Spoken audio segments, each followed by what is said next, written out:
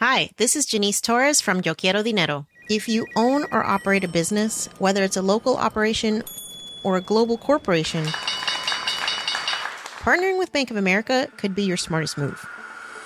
By teaming with Bank of America, you'll enjoy exclusive digital tools, award-winning insights, and business solutions so powerful, you'll make every move matter.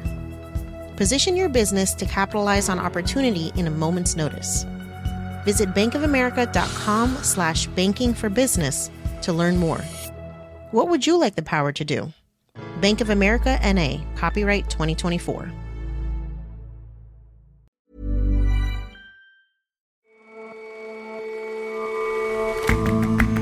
Hello and welcome to The Intelligence on Economist Radio.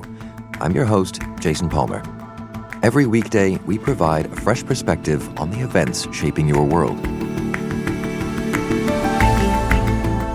There's been a big advance recently in quantum computers. But what are they? When will you get one of them? What are they even good for? We tackle one of the world's most counterintuitive and hyped bits of technology. And Hasankeyf in southeastern Turkey is one of the longest continuously inhabited places on Earth. Not for long, though. Residents have until tomorrow to evacuate before a new hydroelectric dam floods the valley and submerges 12,000 years of human history.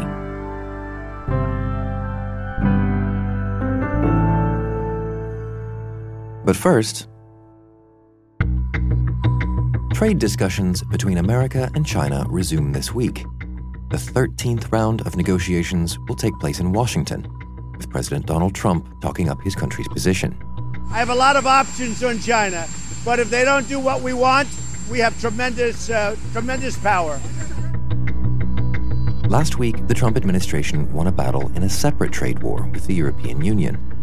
The World Trade Organization gave America the go-ahead to impose tariffs on more than $7 billion worth of imports, including aircraft, but also European favorites, including Italian Parmesan, Spanish olives, and Scottish single malt whiskey.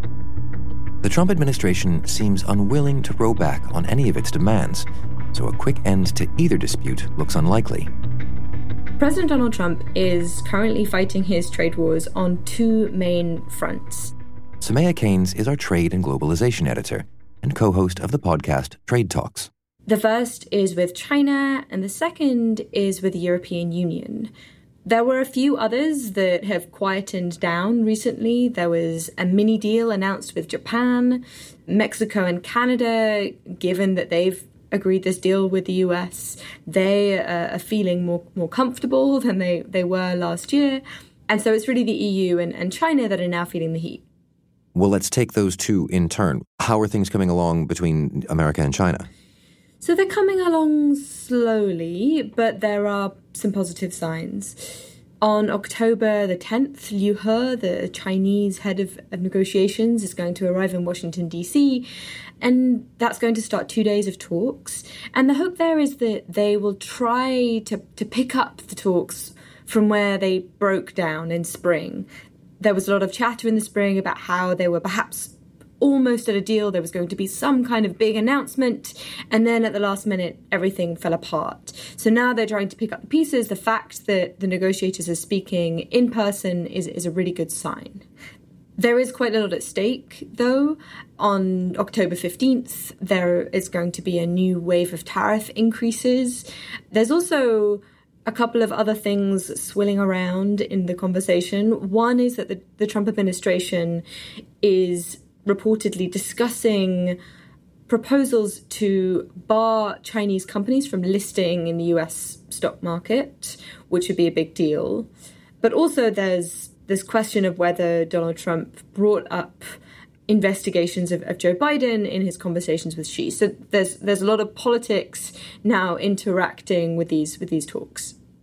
I mean, I recall the sort of repeated story on the earlier sets of talks and how it was just a matter of, crossing the T's and dotting the I's, and then it all fell apart. Do you think this week will bring them back to that stage, could possibly result in a deal? I don't think we're going to get a big breakthrough after this agreement. They may announce something small, a sign of good faith, perhaps, but the differences were fairly big when those talks broke down. And so I think we should manage expectations for what we'll get. You mentioned the other front of the trade war with the European Union. What's going on there? Yeah, this hit the headlines last week when a very, very old dispute at the World Trade Organization reached its final stage. And essentially, the World Trade Organization authorized the Trump administration to put tariffs on various European products. So if you are an American and you enjoy eating Italian Parmesan or Scotch whiskey, then you can expect perhaps those products to get a little bit more expensive. They're going to be hit by a 25% tariff. This dispute was over subsidies for aircraft. The US is annoyed that the EU has not withdrawn subsidies for Airbus, its big aircraft manufacturer. And so the point of this tariff list was that the US claims that it's trying to put pressure on the EU to withdraw its subsidies. And that's why it's hitting these products that these governments take pride in. That's supposed to be essentially putting pressure on those groups, those powerful groups within Europe that representing those products and those industries. It's supposed to be putting pressure on them to in turn pressure the EU to withdraw the subsidies. Now, there's another big product that's going to be hit as part of this tariff list, and that's actually big aircraft. So they're putting a 10% tariff on imported planes, and that's sort of trying to get closer to the source of the problem to try and hit Airbus, although the American airlines that are the ones that are actually buying the aircraft are quite upset. But this isn't just a one-way fight, though, is it? Yes, exactly. There is a parallel dispute going on essentially a few months behind this one, where the Europeans are accusing the Americans of offering subsidies to Boeing. And so in a few months' time, it's very likely that the World Trade Organization will authorize the EU to hit the US. When I say that this is part of a trade war, this is really not part of Donald Trump's other assortment of trade wars, where it's essentially him unilaterally going after these various countries. This is an example of a very, very long-running fight that has been essentially sanctioned by the global rules-based trading system. This is the judges in the system saying, yep, but you've broken the rules and you're allowed to apply tariffs. That's qualitatively very different from Donald Trump waking up one morning and deciding, I want to put tariffs on Mexico or China. So you say that they're sort of thematically very separate. I mean, is there one of them that's more sort of important or more dire than the other? Yeah, if you look at the numbers, then this spat with the EU is just very small. The retaliation that's been authorized is over $7.5 billion worth of EU exports to the US. The China-US trade war currently covers hundreds of billions of dollars. Do you think that either of them kind of fit into a broader administration strategy on the part of the Americans, even if they are kind of a different origin? I think very, very broadly, if you wanted to try and fit all of this together, the fact that the US seems so gung-ho about applying these tariffs on the EU, whereas perhaps a previous administration might have thought a bit harder about doing that, I think you can fit that together with the US-China aggression into a broader strategy of essentially the US saying no more Mr. Nice Guy, right? The idea that they're going to be tougher than their predecessors, they're going to be happier about applying pressure, applying tariffs, even if it hurts America. And that, they hope, will get the results that they want. You say that this is the plan, even if it hurts America, but then being able to claim various wins. I mean, at what point do those two lines cross, where the hurting America kind of takes away from the evident wins? I think for a while, people were predicting that Donald Trump would perhaps step back from the trade war once he saw that it was having a negative effect on the US economy. They said that he really cared about the stock market, and if you started to see the stock market tank, then he would hold back. I'm not sure how confident I am in that claim anymore, given that we've seen, some sogginess in the US economy and the president has essentially been blaming the Federal Reserve, not his own trade policies. And then separately, there was a comment he made about how, even if there was pain, then he would have to go through with his trade war with China. So if we were under a different presidency, one might expect the pain to feed through into policy decisions a bit more closely. I think under President Donald Trump, he's less responsive to those cries of pain. And so we should expect more tariffs, more fronts in the trade war to come. I don't expect these tariffs to go away anytime soon. Sumaya, thank you very much for joining us. Thanks for having me.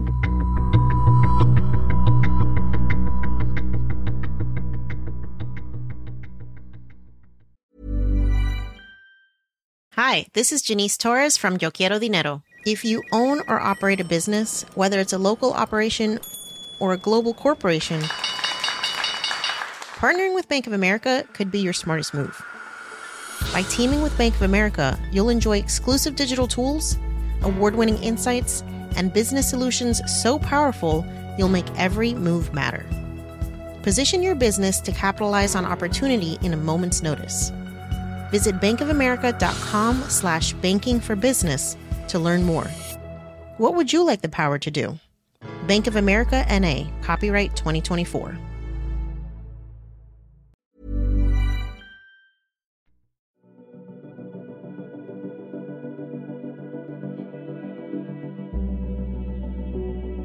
Maybe you've heard of something called quantum computing. And maybe you've heard that recently the field made its biggest advance in nearly 40 years, an accomplishment called quantum supremacy. Quantum computing isn't like the number crunching carried out by whatever device you're listening to this on now.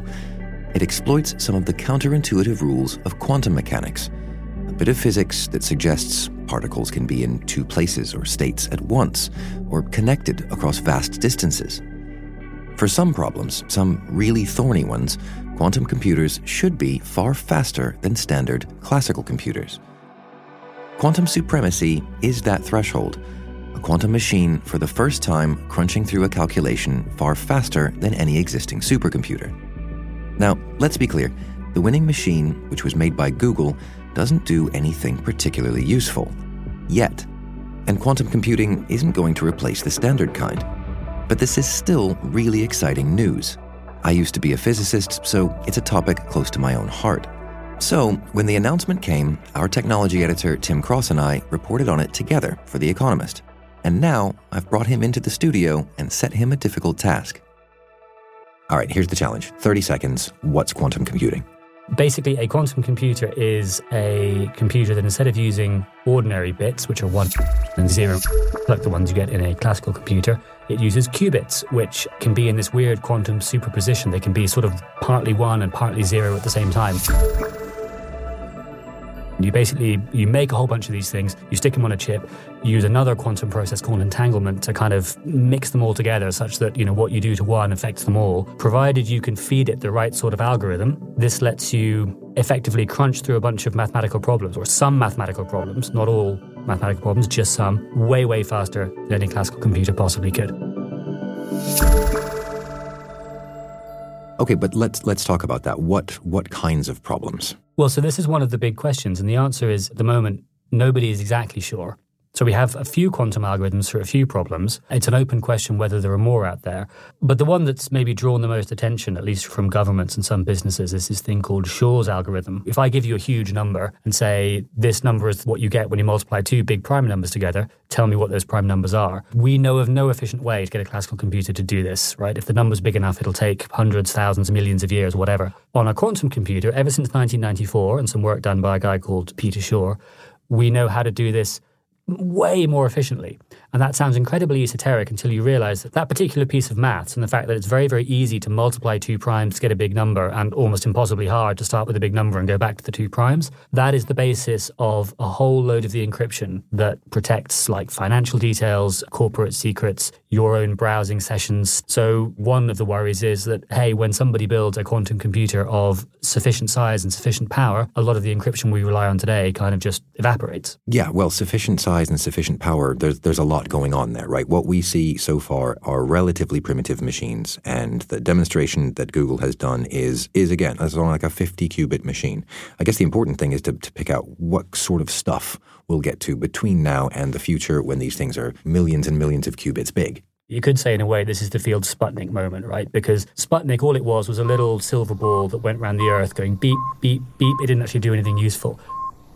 But it proved that the technology worked, that you could get a satellite into orbit, and it attracted the world's attention, and everyone said, oh my gosh, this supercharged the space race. And then the other analogy, which some of the people we interviewed brought up, was with the very early days of computing itself. So the ENIAC, which is one of the contenders for the title of sort of first, quotes, modern computer. And it was this huge room-sized thing, and it was made out of these big glass vacuum tubes that got really hot and made a big, loud humming noise, and they went wrong all the time. And it had sort of a few thousand.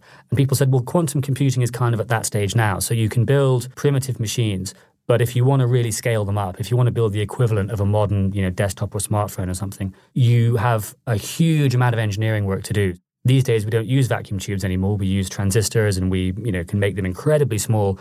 And there were decades and decades of really tricky engineering that had to go into making that a reality. We're sort of somewhere between the Sputnik and ENIAC stage right now. So I suppose, though, looking at this, what Google has done is design a machine, design an algorithm, pick a problem just to make this happen. And yet all of this research has been going on, and it hasn't been moved ahead by this supremacy demonstration. The field is as far ahead or behind as it was before this. I'm not sure this is such a watershed moment, except as it draws attention to the field. Yeah, except I think that is still a big thing to do. There were some people out there who said, okay, you could build one of these things in theory, you'll never do it in practice. And everyone calls it quantum supremacy, this demonstration of quantum supremacy. Having achieved that proves that actually you can build these things, and you can build them powerful enough to solve a problem. Okay, a sort of toy, slightly contrived problem, but still a problem faster than any existing machine could. One of the good things about these sort of big headline, quote, breakthroughs is it proves that the field fundamentally works. It seems to behave as we expect it to behave. And, if you're looking for a good return on your research money, this is probably quite a good place to put it. Well, then let's take a look at where this is likely to head. I am not going to have ever a quantum computer on my desk. Not without a huge string of breakthroughs, because, these things at the moment, they live in fridges, basically. You have to cool them, and really serious fridges, you have to cool them to virtually absolute zero. They're incredibly sort of sensitive and delicate beasts, and if the day ever comes where we have big, powerful ones, they will almost certainly live in data centers somewhere in the cloud, and you'll just make use of them as you need them. You'll rent them effectively from the companies that own them. But in the meantime, there's going to be a lot of hype about this, because there's a lot of hype that comes with anything where you inject the word quantum. Yeah, and it's really hard to get the balance right because, on the one hand, this will be incredibly useful. So at the moment, we can't simulate chemistry because chemistry is a quantum mechanical process and our computers just can't hack it. They choke up. One of the great things a quantum computer can do is simulate this and any kind of chemistry. So, if you want to design a better catalyst, designing drugs or new kinds of materials for cars or airplanes or just about anything you can think of, the ability to actually simulate real chemistry and not just a rough cartoon of chemistry, which is what we can do at the moment, that's going to be hugely significant, but it won't be hugely significant in a kind of consumer way. All the benefits will be indirect. Everything that is made of matter, of stuff in the world, will presumably get slightly better because we are more able to understand how it behaves. You aren't ever going to see, I wouldn't have thought, a sort of giant consumer-facing quantum computing company. There's never going to be an Apple of quantum computers. It's one of those technologies that I guess is just like computers themselves. It's just generally useful for all kinds of things. And, it's hard to sit here and say it will be useful for this and this, but not that and that, because it's kind of universal. But that said, the engineers have a tremendous amount left to do. So, in a quantum sense, I guess we're in a superposition of maybe they can, maybe they can't. It is a law that no radio broadcast about quantum anything can be complete without a bad quantum joke. I apologize. Tim, thank you very much for your time. Thanks, Jason.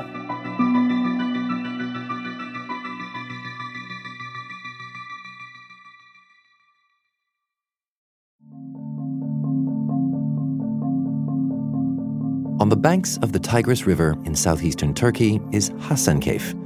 The small town is one of the longest continuously inhabited places on Earth.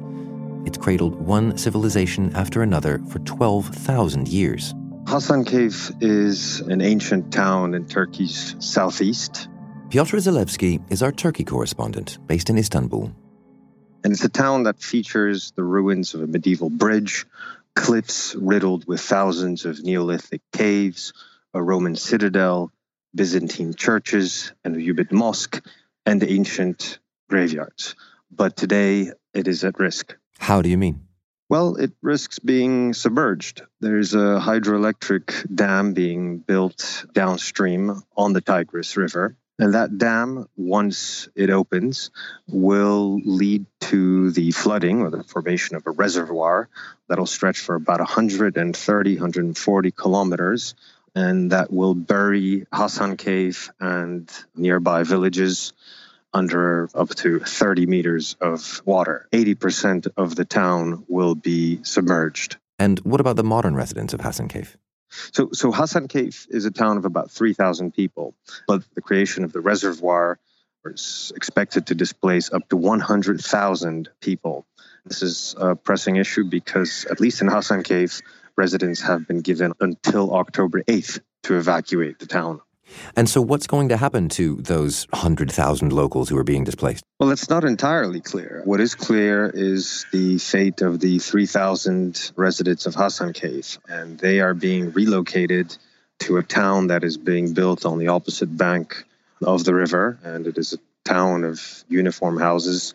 Now, a long-term concern is for the economy of the region, because at least in Hassan Cave, most of the residents live off tourism and they live off animal husbandry, and the dam will threaten both.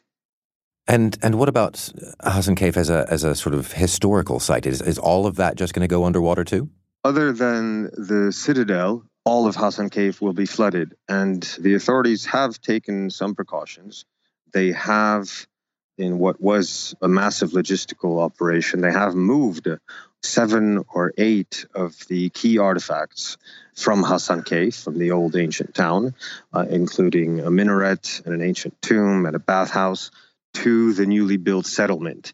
But, where in the past these artifacts had ancient Neolithic caves as neighbors and were situated in almost this fairyland kind of landscape, today they're surrounded by Lego houses and a mountain slope that has been ravaged by dynamite. So it doesn't make for too pretty a sight. So why is the river being dammed? So the expectation is that the hydroelectric dam will contribute some $400 million per year to the economy and generate as much as 4% of Turkey's electricity production. And has there been much opposition to this dam? This project has generated a lot of opposition, both domestic and foreign. About a decade ago, 3 European banks, which were initially involved in the project, withdrew, citing environmental and cultural heritage concerns. Iraq, Turkey's southern neighbor, has opposed the project for fear that the dam will limit the supply of water downstream. And environmentalists, both in Turkey and in Europe, have been worried that this is going to wipe out one of Turkey's most precious, most ancient cultural heritage sites. Well, exactly. Is there no way of trying to save it on the grounds that it is so valuable? Unfortunately, it doesn't seem like it. There was some hope that Hassan Cave could be built a UNESCO World Heritage Site, which would give the government some pause for thought. Unfortunately, according to UNESCO's own rules, the only institution that can apply for World Heritage status for any site on its territory is the national government. And obviously, that is not going to happen. In other words, there is hardly any hope for Hassan Cave. Piotr, thank you very much for joining us. Thank you for having me.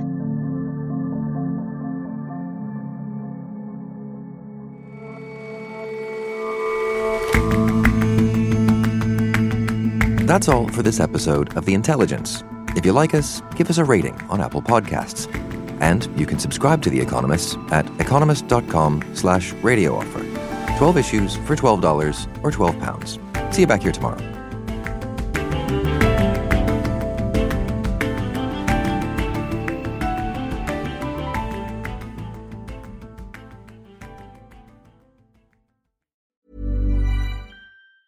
Planning for your next trip? Elevate your travel style with Quince. Quince has all the jet-setting essentials you'll want for your next getaway, like European linen, premium luggage options, buttery soft Italian leather bags, and so much more. And is all priced at 50 to 80% less than similar brands. Plus, Quince only works with factories that use safe and ethical manufacturing practices. Pack your bags with high-quality essentials you'll be wearing for vacations to come with Quince. Go to quince.com/pack for free shipping and 365-day returns.